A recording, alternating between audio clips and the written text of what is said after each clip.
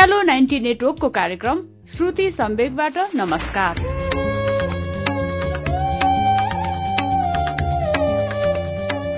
उज्यालो 90 network काठमाडौँसँगै देशभरिका विभिन्न FM radio स्टेशनहरूबाट हरेक मंगलबार र शुक्रबार राति 9:15 बजे कार्यक्रम श्रुति सम्वेक प्रसारण हुन्छ। कार्यक्रम श्रुति सम्वेकमा हामी वरिष्ठ साहित्यकारहरूका उत्कृष्ट गद्यहरू वाचन गर्दछौं। श्रुति सम्वेकको शुक्रबारको श्रृंखलामा गएको 5 सातादेखि हामीले जगदीश घिमिरेको आत्मालाप अन्तर्मनको यात्रा लिएर आएका छौं। उत्तम शान्ति पुरस्कार तथा मदन पुरस्कार लगायतका पुरस्कारहरू पाएको यो पुस्तक पहिलो पटक 2064 सालमा प्रकाशित भएको हो। अहिलेसम्म आत्मालापका 8 संस्करणसम्म प्रकाशित भइसकेको छ। गएको श्रृंखलामा हामीले लेखकले गर्नुभएका विभिन्न काम र ती अवधिमा उहाँले चिन्नुभएका व्यक्तित्वहरूको बारेमा सुन्यौं। अब अगाडि के होला त? जगदीश घिमिरेको आत्मालाप अन्तर्मनको यात्राको 6औं श्रृंखला अब सुनौं अच्युत घिमिरेको आवाजमा।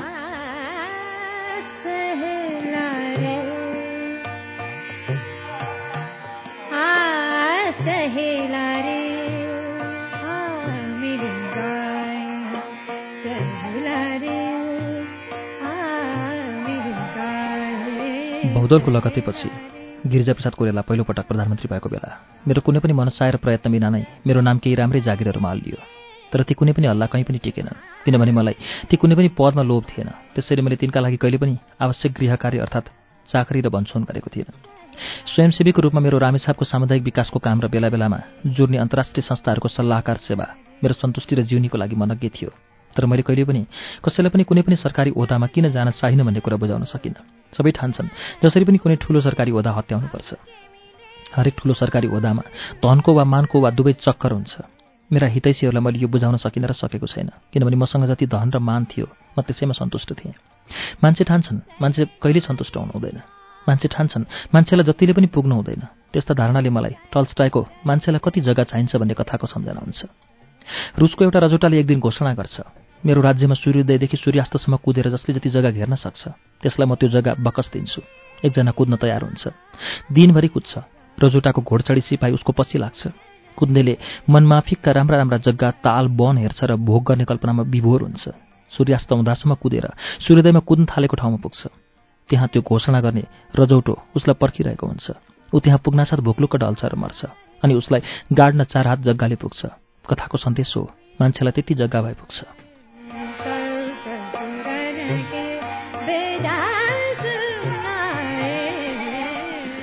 यो त भयो टल्स्टाय जस्ता त्यागीको सन्देश। तर म जस्ता संसारीलाई पनि त्यो कथाको अभागी पात्र जस्तो जीवनभरि केही पाउन कुदाकुद गरेर त्यो पाउने बेलामा भोकलुक्क ढलेर मर्न मन लागेन। मैले आफ्नो बाहुबल र बुद्धिजीवले जे आर्जन गरेको थिएँ मेरो जुनीलाई पर्याप्त थियो। सबभन्दा पहिले मेरो नाम नेपाल टेलिभिजनको प्रमुखमा हल्लिएछ। नेपाल टेलिभिजनका संस्थापनादेखिका प्रमुख निर शाहले फोन गरेर भने, जगदीशजी बधाई छ, अरूभन्दा मित्र नै मेरो ठाउँमा आउन लागेकोमा खुसी लागेको छ। उनले मलाई परिवार नियोजन सङ्घको प्रमुख बनाउन गरेको कुरामाथि लेखिसकेको छु। उनको यस कथनलाई मैले त्यसै सन्दर्भमा गाँसेर सम्झेँ। मैले उनलाई आश्वस्त बनाएँ, शाहजी म तपाईँलाई निराश तुल्याउँदैछु, म कुनै पनि हालतमा तपाईँको ठाउँमा आउँदिनँ। मैले आजसम्म कुनै पनि पद पाऊँ भनेर कसैसँग बिन्ती पत्र हालेको छैन, मेरो कुनै सम्भावना नै छैन। दोस्रो हल्लामा म नेपाल टेलिकमको प्रमुख भएछु। केही वर्ष अघि मैले फोनको लागि निवेदन हालेको थिएँ। चोभारमा हाल बसोबास गरेको जग्गा किनेदेखि हरेक 2-3 महिनामा नेपाल टेलिकममा फोन गरेर त्यसको भाग्यमा के हुँदैछ भनेर सोध्ने गरेको थिएँ। बेला बेलामा आफै टेलिकम कार्यालय गएर मुख्य हाकिमहरूलाई भेटेर सोधखोज पनि गर्थेँ। चोभारमा म घर बनाउँदै थिएँ र टेलिफोन नम्बर निकै असजिलो थियो। सधैँ एउटै रुखको जवाफ आउँथ्यो। अहिले त्यहाँ पोइन्ट छैन। मेरो नाम टेलिकमको हाकिममा हल्लिएको मलाई थाहा थिएन। त्यही बेलामा मैले नेपाल टेलिकममा फोन गरेर मेरो चोभारको घरमा फोन जोड्न दिएको निवेदनमा के हुँदैछ भनेर सोध्न पुगेछु। मेरो नाम बताउने बित्तिकै उताबाट रसिलो जवाफ आयो, त्यो छिट्टै हुन्छ सर, हामी गर्दैछौँ। सोचेँ यो के अचम्म, आज मलाई किन यत्रो मान मर्यादा। त्यो त्यसबेलाका सर्वोच्च नेता गणेशमान सिंहको आशीर्वाद रहेछ। उनी तिनताका आफ्ना चाकरीदार माझ भन्दा रहेछन्। अब त्यो गिरिजाले आफ्नो भान्जे ज्वाइँलाई नेपाल टेलिकमको जीएम बनाउँदैछ। माइक्रो इकोनोमिक्समा अमेरिकाबाट पिएचडी गरेको मेरो भतिजो दुर्गेशमानलाई प्लानिङ कमिसनको भाइस चेयरम्यान बनाऊ, जीएम चेयरम्यानमा मेरा मान्छेहरू राखिदेऊ भन्दा मान्दैन। त्यसले आजभोलिमा आफ्नो भान्जे ज्वाइँ जगदीश घिमिरेलाई टेलिकमको जीएम बनाउँदैछ।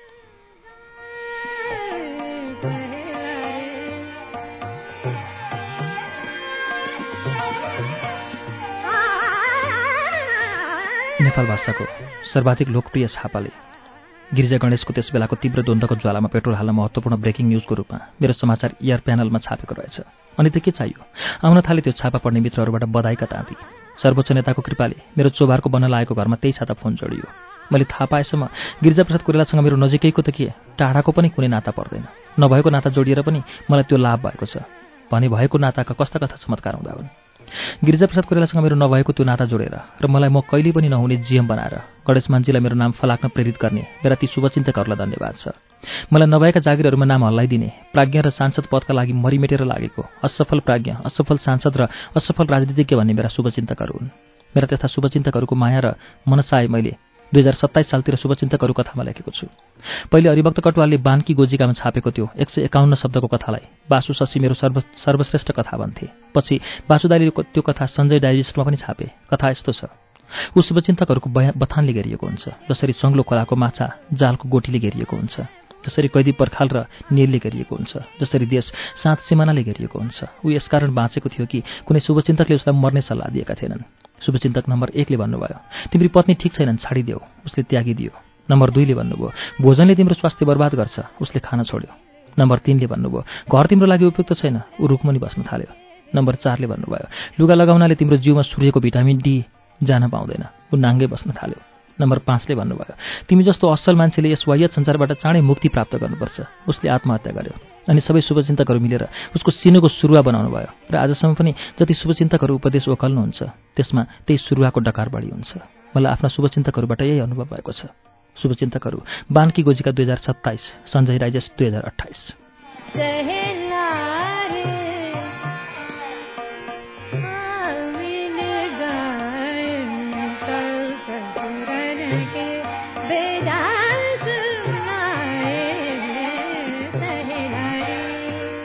जसलाई सामान्यतया स्वभाव भनिन्छ त्यसमा 3 कुरा हुन्छन्। मान्छेको व्यक्तित्वका 3वटा पाटा, बाहिरी बोक्रो, भित्री गुदी र सबभन्दा भित्री चुरो। यिनलाई म भाव, स्वभाव र स्ववास्तविकता भन्छु। यी एकअर्काका परिपूरक हुन्। यिनले मान्छेका विभिन्न तह चिनाउँछन्। पहिलो भाव झ्वाट्ट देखिने बाहिरी बोक्रो हो, जसले सतह चिनाउँछ। दोस्रो स्वभाव सामान्य बानी व्यवहार हो। यो बाहिरी बोक्राको भित्री पाटो हो र भित्री चुरोको बाहिरी पाटो। यसले मान्छेको शिष्टाचार व्यवहार चिनाउँछ। खासै हिमचिन नभएको मान्छेको एकसरो मूल्याङ्कनको आधार पनि यही हो। तेस्रो स्ववास्तविकता हो। मान्छेको सक्कली गुदी वा चुरो हो, जुन नबुझी मान्छे बुझिन्न। मान्छेको पूर्ण व्यक्तित्व उसको भाव, स्वभाव र स्ववास्तविकताको संयोग हो। भाव हाउभाउ वा ढाँचा काँचा हो। अनुहारको, शरीरको प्रस्तुति, लुकुवा वा देखुवा, फेसन अफेसन, जुङ्गादारी, आँखी भाउको सजावट, लुगाका रङ्गरूप, अत्तर सत्तर, पाउडर, क्रिम, लिपस्टिक, नेल पालिसका चमक झमकदेखि बोलीचालीको शैली, बोल्दाका हेर्दाका भाव भङ्गिमा, व्यक्तित्वको सामान्य आकर्षण विकर्षण, हिँडाइ, बोलाइ, लयको मृदुता, कटुता, लेग्रो, अभिवादन शैली, समग्र शरीर भाषा र प्रस्तुति।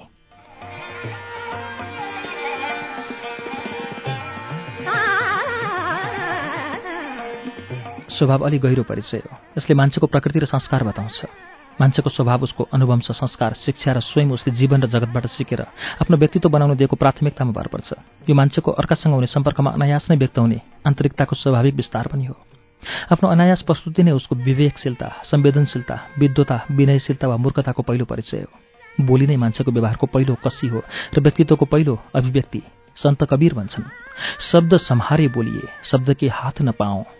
शब्द सम्हारे बोलिए, शब्द के हाथ न पाऊँ। एक शब्द औषधि करे, एक शब्द करे घाव।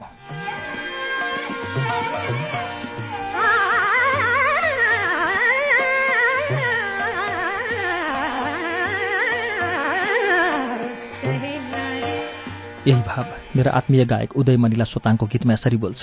कोही बोलीमा रस हुन्छ, कोही बोलीमा रिस। यही बोलीले गर्दा पिउँछन् मानिसहरूले विष। अमृतको धारा हुन्छ, कोही बोलीमा धार। यही बोलीले गर्दा छाती हुन्छ वारपार। दुःख पर्दा हात दिन्छ, कोही बोलीले घात।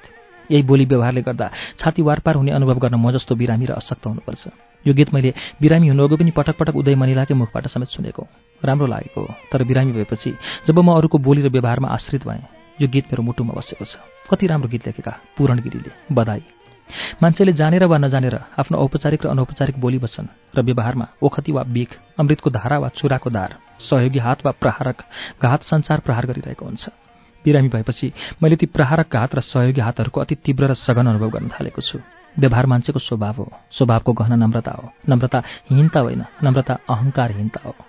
कसैले अहङ्कारीलाई उसको व्यवहारको कमजोरी बारे संकेत गर्यो भने कसैलाई पनि सङ्केतभन्दा बढी गर्न गाह्रो हुन्छ। अहङ्कारले त असम्भव हुन्छ। पहिले उसले स्वीकार नै गर्दैन, दोस्रो सुधार्नै चाहँदैन, कदाचित स्वीकार गरेर सुधार्न चाहिहाल्यो भने पनि समय लाग्छ। समस्या त्यो हो।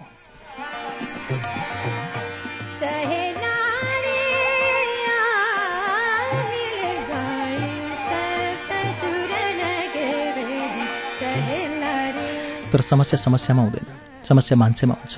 समस्या मान्छेको अहङ्कार, मूर्खता र स्वार्थमा हुन्छ। समस्या तब हुन्छ जब मान्छेले आफ्नो समस्या आफूमा होइन अरूमा देख्छ।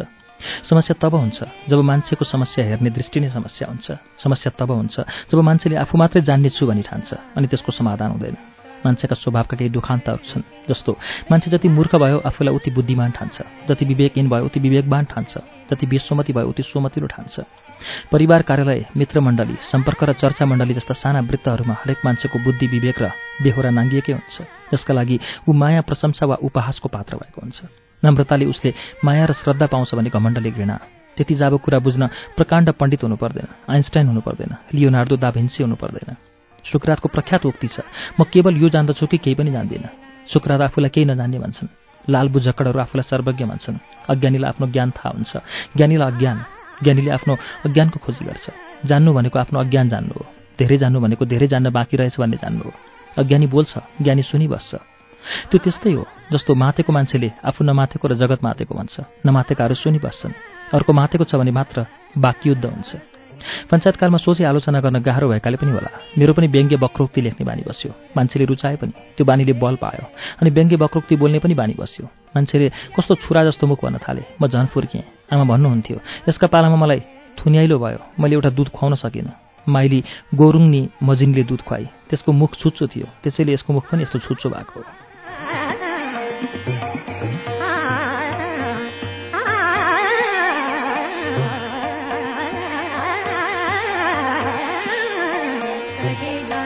मलाई तेरो मुख छुच्चो छ भन्छन्, तर म त्यसलाई स्पष्ट बाधिता भनेर जित्ने कोसिस गर्थेँ र आफ्नो स्पष्ट बाधिता वा बिटको आफैले तारिफ गरेर फुलेल हुन्थेँ।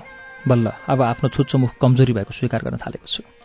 म एकपटक मेरी बुबु दाई माइली गौरुङनीलाई भेट्न गएँ। उनका छोरा कान्छा गौरुङसँग भेट भयो। उनी गडवारी गाउँका सबभन्दा गरिब मध्येका हुन्। ज्याला बनी गरेर गुजारा गर्छन्। भने मैले तिम्रो भाग दुध खोसेर खाएको छु, तिमी गरिब छौ, म यो गाउँको हुने खाने हुँ। मैले तिम्रो आमाको ऋण र तिम्रो गुण खाएको छु। म तिम्रो आमालाई केही गरौँ कि भनेर आएको थिएँ, उनी बितिसकेछन्। भन म तिमीलाई के गरौँ? तपाईँको एउटा थोत्रो कमिज जडोरी दिनुहोस् न त। उनले मलाई नै गुण लगाउन लागे जस्तै गरी भने भरिभरि म कहाँ हो, कमिज त दिउँला, तर तिमीलाई चाहिने अलि ठुलै कुरा माग न। कान्छाले बल्ल तल्ल मुख फरे। नापी हुँदा मुखियाले हाम्रो 3 रोपनी जग्गा आफ्नो नाममा दर्ता गरेछन्। म त सानै थिएँ। पछिसम्म पनि जग्गा फिर्ता देऊ भन्न जाँदा हुन्छ भन्थे। कागज गरेर कहिल्यै दिएनन्। जहिले पनि चलन गरी राखेका छस्, चलन गर्न पाए भइहाल्यो नि तँलाई भनेर टारे।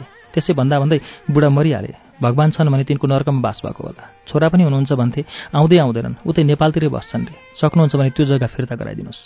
त्यो मबाट हुन सक्ने काम थिएन।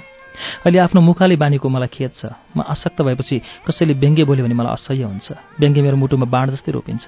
त्यसैले होला व्यङ्ग्यलाई बाण भनेको। जसले मेरो मुटुमा बाण हान्न चाहन्छन् तिनलाई त ठिक छ, तर जसले मेरो मुटुमा बाण हान्न चाहँदैनन् तिनले पनि मसँग व्यङ्ग्य गर्छन्, झर्को फर्को गर्छन् भने त्योभन्दा ठुलो अभिवेक के हुन सक्छ?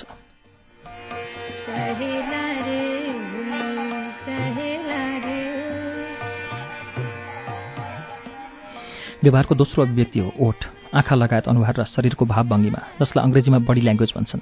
बोलीले बोल्नु पर्दैन, शरीर बोल्छ, भाव बोल्छ, भङ्गिमा बोल्छ, अनुहार बोल्छ, व्यवहार बोल्छ। त्यो झन् टड्कारो हुन्छ। कोही नम्रतापूर्वक बोल्छन्, कोही गच्केर, कोही अरूसँग नमस्ते माग्छन्, कोही अरूलाई नमस्ते बाँड्छन्।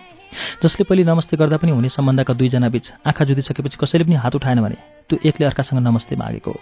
तर ती मान्छेहरू ठान्छन् उनीहरूको त्यो मूर्ता अरूले बुझ्दैन, किनभने मान्छे मूलतः अविवेकी प्राणी हो, जो आफ्नो अविवेक देख्दैन, अर्काको मात्रै देख्छ। अरूबाट मात्र विवेक खोज्छ, आफूबाट होइन। लोकमा अविवेकको राज्य छ। 100मा 99 मान्छे अविवेकी छन्। परिवारमा, समाजमा, देशमा र विश्वमा जो जति ठूलो, बलियो, धनी, सम्पन्न छ त्यो त्यति बढी अविवेकी छ। अविवेक कमन सेन्सको अभाव हो। तर जसलाई अङ्ग्रेजीमा कमन सेन्स र नेपालीमा सामान्य ज्ञान भन्छन् त्यो सामान्य होइन, असामान्य ज्ञान हो। म त्यसलाई मनोज्ञान भन्छु। संसारका सबै संस्कृति र भाषाका आहान र लोकोक्तिहरू असामान्य र लामा अनुभवजन्य ज्ञानका छोटा र अति मार्मिक अभिव्यक्ति त्यसै भनिएको होइन। आहान छ आफ्नो आङमा भैँसी नदेख्ने, अर्काको आङमा जुम्रा देख्ने। अभिव्यक्तिले आफ्नो आङमा भैँसी मात्रै होइन, हात्ती पनि देख्दैन, जुन ऊ बाहेक अरू सबैले देखेर हाँसिरहेका हुन्छन्। तर उसैले अर्काको आङमा ढाडी मात्रै होइन, लिखा चम्कना पनि प्रष्टै देख्छ। आजीवन शिष्टाचारको दुविधामा मैले सिकेको पाठ हो। दुर्जनम प्रथमम वन्दे, सज्जनम तदनन्तरम। मुख प्रक्षालनता लनाथ पूर्वम गुद प्रक्षालनाथ यथा। बिहान उठेपछि मुख धुनुभन्दा पहिले चाक धोए जस्तै सज्जनलाई भन्दा पहिले दुर्जनलाई ढोग्नुपर्छ।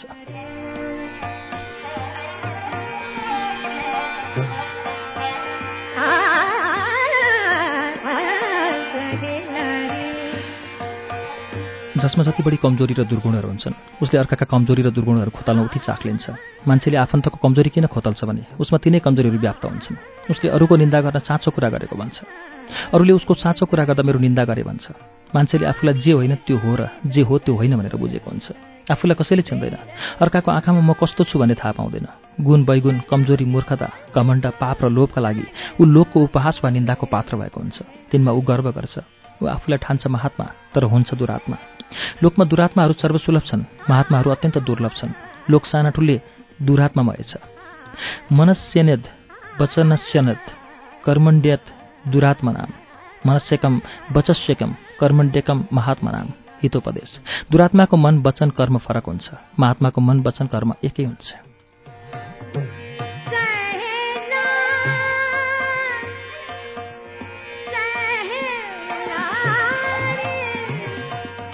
औषध मान्छे महात्मा हुन सक्दैन। उसको मन वचन र कर्म एकै गर्न सम्भव छैन। तर मान्छे महात्मा नहुने बित्तिकै दुरात्मा नै हुँदैन। महात्मा र दुरात्माका बीच निकै खुड्किलाहरू हुन्छन्। इन्द्रणीका जस्तै धेरै रङ र तिनका जोर्नी पिच्छेका अनेकन छाया छविहरू जस्तै। तर मन वचन र कर्ममा जति कर्म फरक भयो मान्छे उति गतिलो हुन्छ। त्यसको लागि ऊ स्पष्ट चिन्तक, स्पष्ट वक्ता र स्पष्ट कर्ता हुनुपर्छ। जसलाई लोकले छुच्चो पनि भन्छ तर त्यो मनजोगी मान्छे सन्त हुन्छ।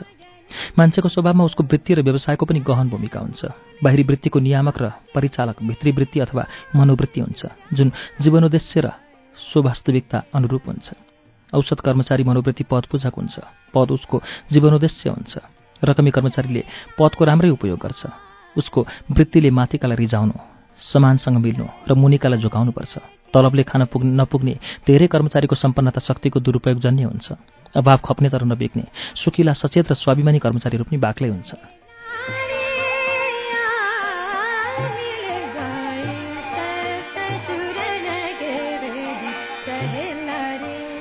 औषधि व्यापारी मनोवृत्ति धन पूजक हुन्छ। धन उसको जीवनोद्देश्य हुन्छ। सफल र ठूलो हुन व्यापारीले पैसाले शक्ति किन्नै पर्छ र शक्तिले पैसा बनाउनै पर्छ। सामान्यतया पैसा र शक्ति नै उसको निर्माण हुन्छ। विभिन्न सोझा र बाङ्गा उपायहरूबाट प्राप्त हुने पैसाजन्य शक्ति र त्यो शक्तिको सदुपयोग वा दुरुपयोग जन्य सुख सुविधाहरू उसका चारित्रिक विशेषता हुन्छन्। आज उद्योग व्यापारमा तिनै शीर्षस्थ छन् जसले यी सबै कुरामा श्रेष्ठता हासिल गरेका छन्। तिनीहरूका लागि मान्छेको मूल्याङ्कनको प्रमुख आधार धन हुन्छ जुन तिनको मुखबाट वाक्कै आउन्जेल सुनिन्छ। फलानु मान्छेले एसेट वा धन यति करोड, यति अर्ब, यति खर्ब। तिनीहरूको लागि मान्छे भैँसी हो जसको मूल्याङ्कन फाँचोको आधारमा गरिन्छ। धनकै बलमा तिनले संसार विजय गर्न चाहन्छ र धेरै हदसम्म गर्छन् पनि। उसले आफ्नो व्यवसाय धान्न र सफल हुन उचित नाफा गर्न मात्र होइन, घुस खुवाउन र बाँड्नका लागि समेत पुग्ने गरी अनुचित नाफा पनि कमाउनुपर्छ।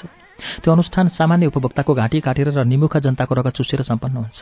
त्यो रगतको थोपा थोपाका दावेदार हुन्छन्। राज्य सत्ता सञ्चालन गर्ने मुख्य दलहरू, प्रतिपक्षहरू, पदहरू, तिनका स्वजनहरू, कर्मचारीहरू, सुरक्षा संयन्त्रका विभिन्न तहहरू, चन्दा याचकहरू र डाँकाहरू। तिनलाई फूलपाती नैवेद्य र अर्घ नचढाइकन व्यापारी उद्योगीको गुजारा हुँदैन। तर विषम परिस्थितिमा पनि अस्मिता जोगाउने सचेत उद्योगी व्यापारीहरू पनि हुँदै नभएका होइनन्, छन्।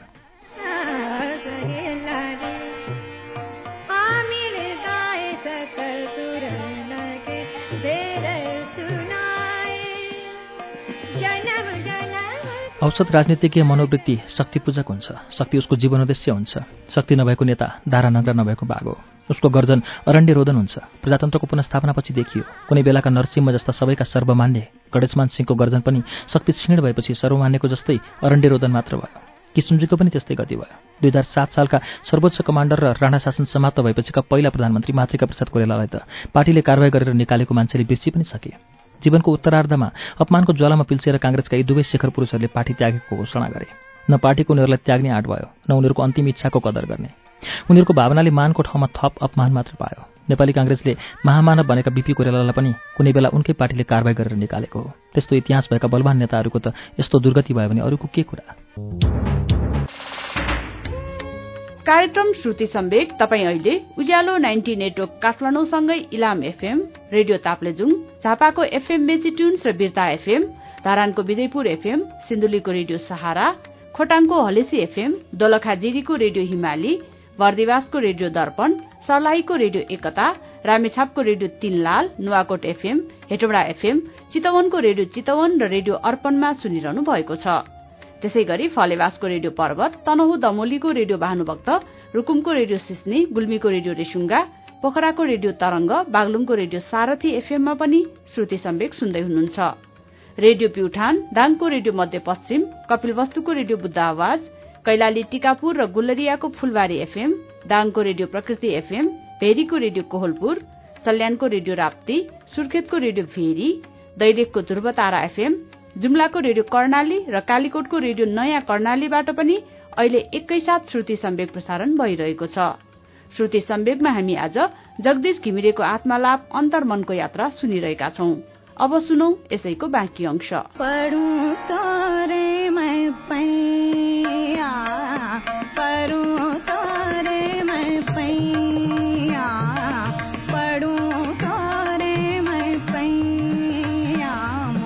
मान्छे त्यही हो जो उसको वास्तविकता हो।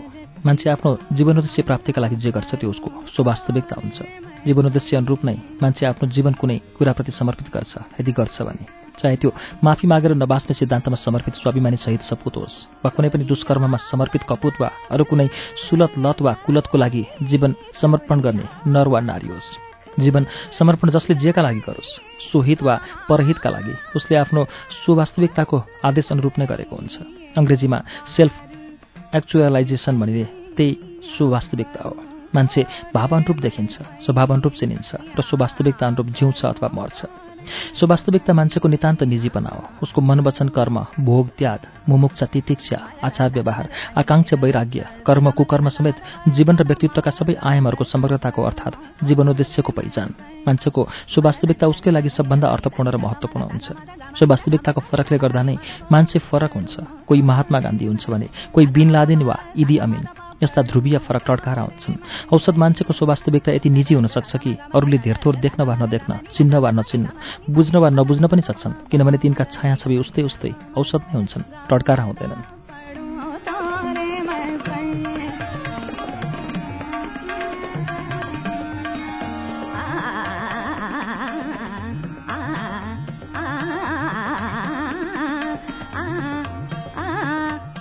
म यस देशको, यस कालको सामान्य गृहस्थ हुँ। सामान्य पहाडी परिवारको, सामान्य पहाडी मधेसी परिवेशहरूमा हुर्केको, संयोगवश साहित्यमा आकर्षित भएको, सामान्य पुत्र, पति, पिता, बन्धु, छिमेकी, सामान्य विद्यालयहरूमा पढेको सामान्य विद्यार्थी, सामान्य देश विदेश टुरेको, सामान्य नागरिक संस्था, सामुदायिक संस्थाको कार्यकर्ता, सामान्य लेखक, सामान्य पत्रकार। मेरो जीवन लगभग यिनै सामान्यताहरूमा बित्यो। ममा सामान्य जन्म हुने काम, क्रोध, लोभ, मोह, मद, मात्सर्य, रिस, राग, अनुराग, वैराग, प्रेम, घृणा, आनन्द, दुःख, स्वार्थ, परार्थ, थोरै भए पनि दया, माया, सेवा, करुणा, अहिंसा, सत्य, असत्य, ब्रह्मचर्य, अपरिग्रह, प्रतिबद्धता, सहनशीलता, सद्व्यवहार, क्षमाशीलता, लगनशीलता, विवेकशीलता, नम्रता आदि भावहरू छन्। मेरो स्ववास्तविकता निर्माणको पहिलो आधार हो मेरो नियमित पढाइ भङ्ग हुनु, जनकपुरको तितो मिठो र गहिरो आत्मानुभूति, युवावस्थामा माओवादको गहिरो प्रभाव र सर्वरोगको एकमात्र रामबाण उपचारका रूपमा छापामार युद्धको मोहनी, तयारी र विकर्षण, अनि साहित्यिक चिन्तन र साहित्य सृजनाप्रति लगाव। छापामार युद्धको मोह भङ्ग भएपछि ममा परेको अहिंसावादी, राज्यवादी राजनीतिक चिन्तनको प्रभाव, ती कुराहरूको संयोगले गर्दा मेरो मनमा कुनै पनि किसिमका सरकार भनिने संस्थाप्रति विकर्षण भयो र नागरिक संस्थाहरूप्रति आकर्षण। मेरो स्ववास्तविकता मेरो जीवन र जगतको अनुभव र त्यसले निर्माण गरेको त्यही सोच नै हो। त्यही सोचको अभिव्यक्ति नै मैले सृजना गरेको साहित्य र मैले मन पराएर गरेको सामुदायिक विकासको काम हो।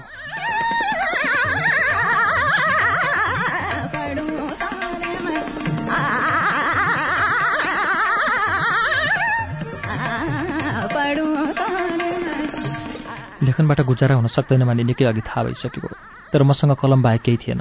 साहित्यिक लेखन र पत्रकारको जागिरबाट जिउनीको मेलो नहुने कुरो बुझेपछि मैले गहिरी र आफ्नो जीविकाबारे सोच्नु पर्यो। खेती एउटा विकल्प थियो। बर्दियामा 100 बिघा जति जग्गा थियो। खेती गरेर जीवनयापन गर्ने विचारले मेरो कृषक मित्र वैद्य र म त्यहीँ गएर खेतीको सम्भावना बुझ्यौँ। धेरैजसो जग्गामा सिँचाइको व्यवस्था नभएकाले त्यहाँ त्यसको राम्रो सम्भावना देखिन। धर्म व्यापार पनि निकै आकर्षक थियो। तिनताक रजनीशको धर्म व्यापार स्वर्ण युगको थालनीमा थियो। अरू बाबामाताको पनि ताती थियो, तर त्यसमा आफ्नो कुनै पहुँच वा न्याक थिएन। कन्फ्युसियस भन्छन्, मन परेको व्यवसाय रोज्यो भने तिमीले जीवनमा एक दिन पनि काम गर्नु पर्दैन, अर्थात् त्यो काम होइन सोख हुन्छ र तिमीले आजीवन सोख गरेर जीवन बिताउन पाउँछौ। म त्यस्तै व्यवसायको खोजीमा लागेँ। मैले बुद्धको सम्यक आजीवको कसीमा त्यसबेला मेरो सम्भावनाभित्र पर्ने हरेक जीविकालाई कोट्न थालेँ। संसारका सबभन्दा आकर्षक जीविकाहरूको मेलैसँग पुनरावलोकन गर्न लागेँ। अन्तिम टुङ्गोमा पुग्नु अघि मैले साहित्य र राजनीतिलाई सोचको तुलोको दुई पल्लामा राखेर जोखेँ।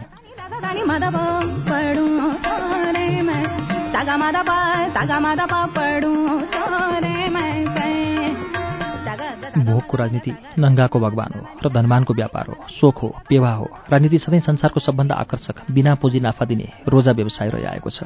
यो धर्म, अर्थ, काम, मोक्ष, शक्ति र प्रतिष्ठावर्धक र शादी हो। यो अघि र आजको पनि प्रत्यक्ष कामवर्धक वियाग्रा हो। यसले ती सबै चिजहरू दिन्छ जसका लागि मान्छे मरिमेट्छन् र जे पनि गर्छन्। त्यागको राजनीति गान्धीको जस्तो हुन्छ, जुन जस्ताको तस्ताको लागि आकर्षक हुँदैन। नेपालमा र नेपाललाई समग्रमा सबैभन्दा बढी प्रभावित पार्न छिमेकी भारतमा समेत राजनीतिको भर्याङ चढेर धेरै नङ्गाहरू असीम धनाढ्य भएका अनेक उत्प्रेरक उदाहरण छन्। राजनीति अविकसित मुलुकहरूमा धन र मान कमाउने सर्वश्रेष्ठ मेल हो। औसत मान्छेले जीवनमा खोज्ने मुख्य कुरा धन र मान हो। धन सम्पत्तिको लगत नराख्ने, खोजमेल नगर्ने धेरै मुलुकहरूमा जस्तै नेपालमा पनि जसरी भए पनि धन कमाए हुन्छ। कसैले पनि कसरी कमायो भनेर सोध्दैन, धन भए पुग्छ। मान लुरुलुरु युधिष्ठिरको कुकुर जस्तै पछि लागेर आउँछ, छोड्दैन छोड्ने गरी। राजनीति सम्झिने बित्तिकै मैले भर्तृहरिको यो चतुष्पदी सम्झिएँ। सम्यानृता च परुषा, प्रियवादिनी च, हिंस्राम दयालुरपि, चार्थपरा वदान्या, नित्य व्याया, प्रचुर नित्य धानागमा च, बाराङ्गदेव नृपिति निरके करूपा। कहिले सत्य कहिले असत्य, कहिले कठोर कहिले मधुर बोल्ने, कहिले घातक कहिले दयालु, कहिले लोभी कहिले दानी, सधैँ खर्चिरहने र निरन्तर प्रचुर आम्दानी पनि भइरहने राजनीति बेस्या जस्तै बहुरूपी हुन्छ।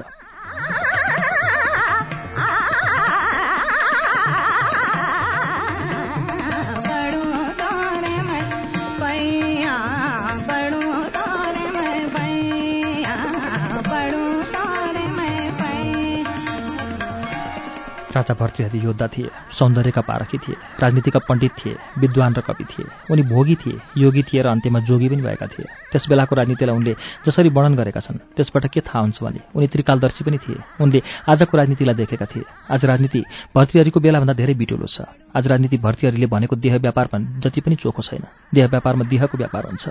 राजनीतिमा देहको भन्दा बढी चेतनाको व्यापार हुन्छ। आजको राजनीति मूलतः कल बल छल हो। जसले जति कल गर्न सक्यो, जति छल गर्न सक्यो, जति बल गर्न सक्यो, आजको राजनीतिमा त्यसले पनि त्यति नै अग्रस्थान ल्याउँछ। म राजनीतिको लागि उपयुक्त पात्र थिइनँ र छैन। हुन त धेरै अपात्र र कुपात्रहरू राजनीतिमा छन्। पात्रता जीवनोद्देश्य र स्वास्तविकताको संयोग प्रभावी हुन्छ, सुन्दर हुन्छ। वियोग निष्प्रभाव मात्रै होइन, कुरूप पनि हुन्छ। हाम्रो राजनीति मूलतः दुवै छ, निष्प्रभाव र कुरूप। यस देशबारे मैले थाहा पाएदेखि र मैले पढेको यस देश र धेरै देशहरूको इतिहासमा राजनीतिले जनतालाई धेरै पीडा र थोरै सुख दिएको छ। साहित्य त्यो सदाबहार रुख हो जुन जति विशालकाय भए पनि बोझिल हुँदैन। साहित्यिक रुखको विशालताको सार सानो फूल जस्तो सुगन्धमय र मिठो फल जस्तो सरस हुन्छ। सबै श्रेष्ठ साहित्यमा प्रश्न शेष रहन्छ, त्यसैले त्यो साहित्य हुन्छ। सबै व्यवहारिक राजनीतिमा प्रश्न शेष रहन्न, त्यसैले त्यो राजनीति हुन्छ। राजनीतिले जस्तै ठूलो प्रश्नको पनि जवाफ दिन्छ, चाहे त्यो एटम बमले नै किन दिनु नपरोस्। सानातिना प्रश्नको जवाफ सानातिना हतियारले नै भ्याउँछ। वर्तमान नेपालको राजनीति त्यसको साक्षी हो, भोक्ता हो। साहित्यसँग त्यस्तो केही हुँदैन, विचार मात्र हुन्छ, तर संसार हाँक्ने विचारले नै हो। साहित्य सत्यको अनुसन्धान हो, राजनीति झुटको खेती। साहित्यमा प्रतिभा नयाँ हुन्छ, राजनीतिमा जालसाजी। साहित्य उधारो हो, राजनीति नगद।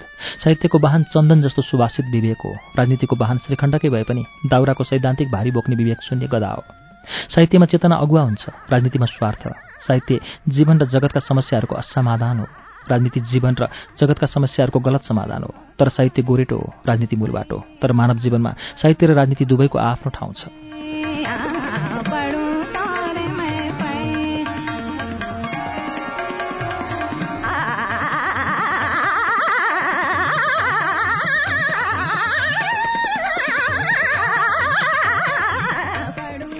अस्तित्वको चाहनाले मलाई लेख्न लोभ्यायो। साहित्य मेरो अस्तित्वको आधार हो। मलाई बेलैमा साहित्यमा रस बस्यो, त्यही नै मेरो मूल पहिचान हो। मलाई साहित्यमा डुब्न, उत्रिन, बग्न, घागी मार्न रमाइलो लाग्यो। तामाकोसीमा जस्तै जति सकेँ पौडी खेलेँ। साहित्य मेरो मन, बुद्धि, चित्त, अहङ्कार, चेतना र हुन्छ भने त्यसभन्दा पर समेतको यात्रा हो।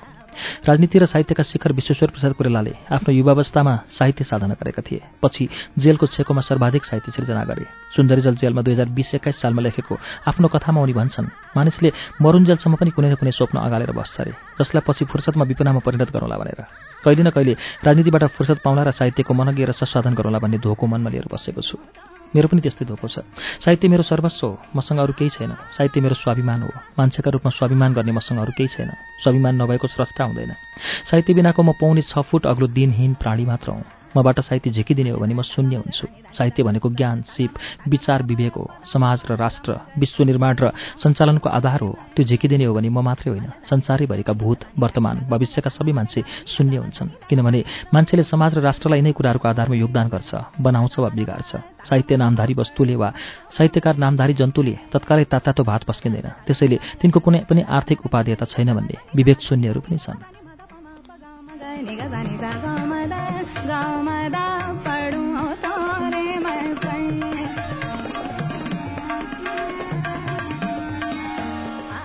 वर्ष पछ्याएको जीविका वृत्तिबाट निवृत्त भएर म एकपटक फेरि साहित्यको रसवादनमा लागेको छु। हेरौँ कति गर्न सक्छु। म आफूलाई सबै मानव सरह मान्छु, घटी पनि होइन, बढी पनि होइन। यो चेतना मलाई मेरो साहित्यकारले दिएको हो, साहित्यले दिएको हो। लेखक हुनु मेरो गर्व र गौरव हो। मान्छेले मलाई स्वाभिमानी देख्छन् भने तिनले म भित्रको साहित्यकार देखेका हुन्। महाकवि लक्ष्मीप्रसाद देवकोटाले भनेका छन्, साथी तिम्रो विश्व मेरो बाल।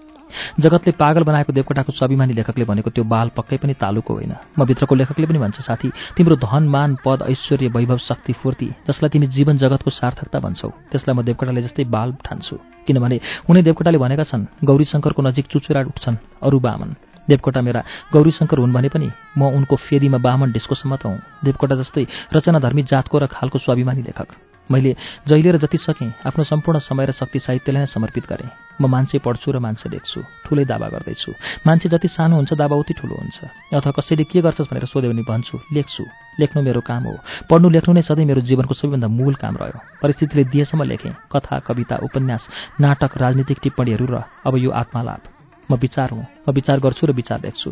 विचार मेरो अस्तित्व हो। मेरो विचार केही मैले जन्मिँदै ल्याएको, केही जीवितहरूबाट पाएको, केही मरेकाहरूबाट सिकेको, केही वरिपरिको वातावरण र सङ्गतबाट टिकेको र जिज्ञासा, चिन्तन र मननको आरनमा खारेर बनाएको भत्काएको चित्रवृत्ति हो।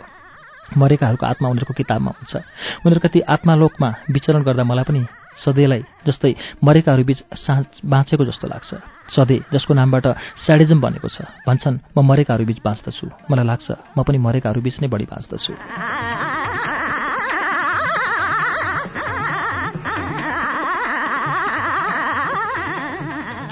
यत्रो विधि गर्यो बनेको मेरो विचारमा मौलिकता छैन। आज विचार यति संश्लेषित भइसकेको छ कि कसैको पनि कुनै पनि राजनीतिक, सामाजिक, आर्थिक विचार नयाँ छैन, मौलिक छैन। केवल सान्दर्भिक वा असान्दर्भिक छ, राम्रो वा नराम्रो छ, उपयोगी वा अनुपयोगी छ। मेरो विचारभित्र, मेरो चित्तवृत्तभित्र मेरोभन्दा अरूको बढी उपस्थिति छ। एन्टन चेखभले भनेको जस्तै कलामा प्रतिभा बाहेक केही पनि नयाँ हुँदैन। There is nothing new in art except talent. मान्छेको आफ्नो भन्नु दृष्टि, शैली र प्रस्तुति हो, जुन उसको सुवास्तविकताको प्रतिबिम्ब हो। प्रतिभा अथवा ट्यालेन्ट भनेको पनि त्यही हो। चेखभ आफै अभ्यासरत डाक्टर थिए। भनेका छन्, साहित्य मेरी पटरानी हो र डाक्टरी पेसा रखौटी। डाक्टरको जीवनमा आधारित उनको एक प्रख्यात कथा छ। एउटा डाक्टरलाई उसले उपचार गरेर ठूलो रोग निको पारेको रोगीले कृतज्ञतावश अति बहुमूल्य र विशिष्ट उपहार दिन्छ। त्यस बहुमूल्य उपहारको कसरी सदुपयोग गर्ने भनेर डाक्टरलाई धेरै दिनसम्म ठूलो दुविधा हुन्छ। पत्नीलाई दिउँ कि नदिउँ भन्ने ठूलो मानसिक द्वन्द्वपछि त्यो उपहार उसले आफ्नै प्रेमिकालाई दिन्छ। डाक्टरकी प्रेमिकाले त्यो उपहार आफ्नो प्रेमीलाई दिन्छे। प्रेमीले त्यो उपहार आफ्नो प्रेमिकालाई दिन्छ। त्यो त्यही डाक्टरकी पत्नी हुन्छ। अनि डाक्टरले त्यो उपहार आफ्नो पति डाक्टरलाई दिन्छे। घुमिफेरि त्यो बहुमूल्य उपहार आफ्नै हातमा आइपुग्दा डाक्टर जिल्ल पर्छ। यस साङ्लोका सबैले केवल एकजनालाई आफ्नो साँचो प्रेमी भनी ठानेका थिए। तर त्यस बहुमूल्य उपहारले डाक्टरको मात्र होइन, पाठकको पनि प्रेम र निष्ठा सम्बन्धी भ्रम निवारण गर्छ। लेखकले दिन खोजेको शाश्वत सन्देश पनि यही हो।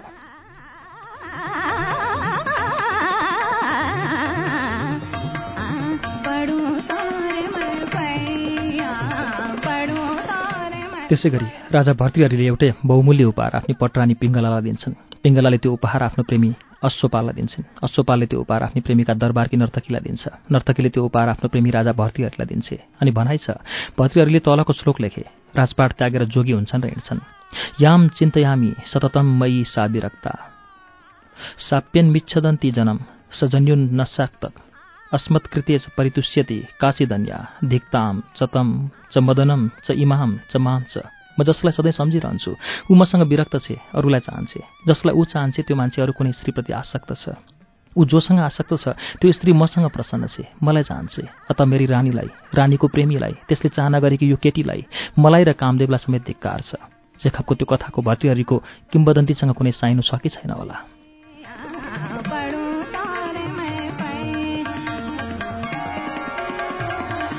भोग र त्यागको तीव्र द्वन्द्व मेनका र विश्वामित्र भन्दा पनि पुरानो हो। देवता र पुराण प्रसिद्ध सात्विक ऋषिमुनिहरूका उत्तेजक र अस्वाभाविक कामालाप र ती सम्बन्धी द्वन्द्वहरू अझ बढी प्रसिद्ध छन्।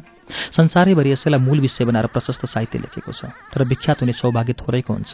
नोबेल पुरस्कारबाट सम्मानित फ्रान्सेली लेखक अनातोले फ्रान्सको 19औं शताब्दीको थाया त्यस्तै एक भाग्यमानी उपन्यास हो। यसमा नायिका थायाको तीव्र वासना र एक सन्यासीको त्यागजनित चरम द्वन्द्वको मार्मिक चित्रण छ। यसै विषयमा हिन्दी लेखक भगवती चरण वर्माले हिन्दू संस्कृतिको पृष्ठभूमिमा त्यो शाश्वत चरम द्वन्द्वको सजीव चित्रण गरेको उपन्यास चित्रलेखाले गत शताब्दीमा निकै ख्याति पायो। आलोचकहरूले चित्रलेखा उपन्यासलाई थायाको सोझो अनुकरण पनि भने। केही दशकअघि त्यस उपन्यासको आधारमा चित्रलेखा नामक फिल्म पनि बनेको थियो। चित्रलेखाको रूपमा भोगविलासकी प्रतिमूर्ति मीना कुमारी र सन्यासी अशोक कुमारको द्वन्द्वको अभिनय हेर्न लायक छ। साँचो जीवनमा मीना कुमारीको जीवनशैली अति स्वेच्छाचारी थियो। उनी सम्भोग उन्मादी थिइन् र अति मदिरा सेवनजन्य रोगका कारणले मरेकी थिइन्। अशोक कुमार उनका घनिष्ठ त छँदै थिए, उनका होमियोप्याथिक डाक्टर पनि थिए। मीना कुमारी मरेपछि अशोक कुमारले आफ्नो संस्मरणमा मीनाको सट्टा अतृप्त वासना, रोग र आफूले गरेको मीनाको उपचारको सफलता र असफलताबारे लेखेका छन्। लेखकको पञ्चलाइन छ, सब जानती थे कि मीना एक निम्फो थी, अर्थात् मीना निम्फोम्यानियाक अथवा सम्भोग उन्मादी थिइन् भन्ने सबैलाई थाहा थियो। उनलाई जति बेला पनि सम्भोगरत हुने प्रबल चाहना हुन्थ्यो। उनी पाएका अवसरहरूको निर्वाध उपयोग गर्थिन्।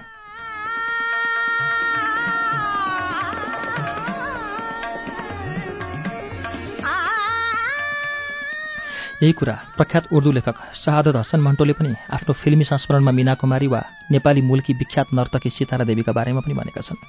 मानव जीवनको यो यथार्थसँग धेरैलाई लाज लाग्छ। धेरै मान्छे त्यस्तो स्वेच्छाचारी जीवनका लोभी हुन्छन्, लुकीछिपी बाक्लै गर्छन्। तर सितारा देवी र मीना कुमारीले जस्तो खुल्लम खुल्ला गर्ने आँट थोरैको मात्र हुन्छ। बिपी कोइरालाको सुम्निमाको विषय पनि यही हो। यसमा ब्राह्मण संस्कृतिको खोक्रो आदर्श र किराँत संस्कृतिको खँदिलो यथार्थको द्वन्द्व छ। सोमदत्त र उनकी पत्नी फुलोमा त्यागको रापमा पिल्चिएर जीवन बिताउँछन् भने सुम्निमाको भोग स्वाभाविक छ। 8 दिनमा सुन्दरजल बन्दीगृहमा किराँत संस्कृतिको महिमामा लेखेको उपन्यास सुम्निमा नेपाली आख्यान साहित्यको महत्त्वपूर्ण कोसेढुङ्गो हो। विश्वेश्वर प्रसाद कोइरालाको प्रतिभाकै साँध लागेर यो चम्केको छ। प्रश्न छ, के भगवती चरणलाई बहुचर्चित थायाबारे थाहा थिएन? के बिपीलाई बहुचर्चित थाया र चित्रलेखाबारे थाहा थिएन? जबकि सुम्निमाभन्दा निकै वर्ष अघि बिपीका भाइ तारिणी प्रसाद कोइरालाले गरेको चित्रलेखाको नेपाली अनुवाद बजारमा आइसकेको थियो। बिपीको दोषी चस्मा चेखवको एउटा कथाको छायानुवाद भनिन्छ। बिपी कोइराला आफ्नो कथामा भन्छन्, कथा साहित्यमा मलाई चेखव र मोपाम्सा दुवैले खुब प्रभावित पारेका छन्। कथा साहित्यमा म मोपाम्सालाई पनि चेखवकै समकक्ष राख्छु। यद्यपि मलाई लाग्छ चेखव सायद श्रेष्ठतर साहित्यिक थिए। मेरा कथाहरूलाई मैले उनैको आदर्शमा चलाउने कोसिस गरेको छु। देवकोटाको चारू र वर्ड्सवर्थको लुसी ग्रेमा कति समानता छ वा छैन? देवकोटाको सत छ, सुन्दरै सुन्दर छ सत, त किट्सको ब्युटी इज ट्रुथ, ट्रुथ ब्युटीको छायानुवाद होइन। देवकोटाको महान कविता पागल र शाकुन्तल र मुनामदन जस्ता महान कृतिहरूमा प्रतिभाकै पाइनले चम्केका छन्। लेखनाथका उत्कृष्ट काव्य र समाका उत्कृष्ट नाटकहरू पनि प्रतिभाकै चमक हुन्। त्यसपछि लेखकहरूलाई चम्काउने पाइन पनि प्रतिभा नै हो। संसारमा जसरी मान्छे चोखा छैनन्, त्यसै गरी विचार पनि चोखो छैन, चोखो प्रतिभा मात्र हो।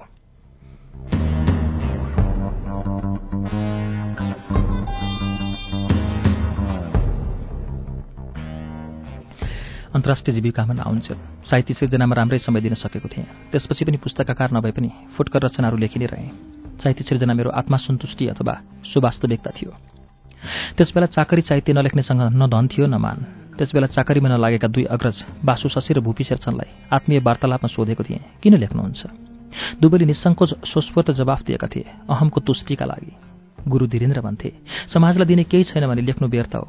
त्यो साहित्य होइन, राहित्य हो। साहित्यकार स्रष्टा हुँदैन, द्रष्टा हुन्छ। देख्नेले सृष्टि गर्दैन, दर्शन गर्छ। लेख्नुभन्दा देख्नु ठुलो हो। देख्ने द्रष्टा हुन्छ, लेख्ने स्रष्टा। वेद सृष्टि होइन, दृष्टि हो। वेदका ऋषिहरूलाई मन्त्रद्रष्टा भनिएको छ, मन्त्र स्रष्टा होइन। कुरान पनि सृष्टि होइन, दृष्टि हो। निरक्षर मुहम्मदका माध्यमबाट प्रवाहित। वेदमा त एक मन्त्रद्रष्टा शर्मा नामक कुकुर्नीको पनि नाउँ आउँछ। बाइबल पनि दृष्टि हो। बुद्धका उपदेशहरू पनि लिखितम होइनन्, बकितम हुन्। यी सबै ग्रन्थहरू स्मृतिका आधारमा पछि लिपिबद्ध गरिएका हुन्। यो साझा तथ्य माननीय छ।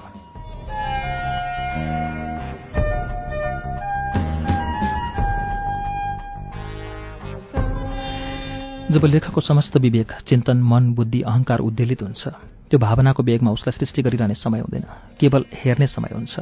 अनि सिर्जना सृष्टि होइन, दृष्टि हुन्छ। त्यो दृष्टिपछि लिपिबद्ध हुन्छ।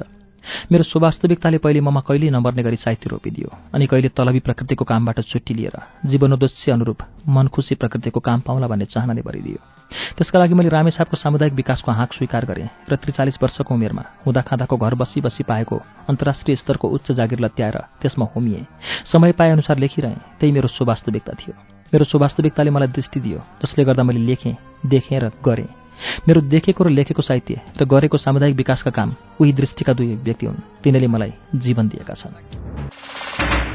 श्रुति सम्वेकमा अहिले हामीले सुनेको वाचन जगदीश घिमिरेको आत्मालाप अन्तर्मनको यात्राको हो। आत्मालापको वाचनसँगै आज हामीलाई कार्यक्रम श्रुति सम्वेकबाट बिदा लिने बेला भएको छ।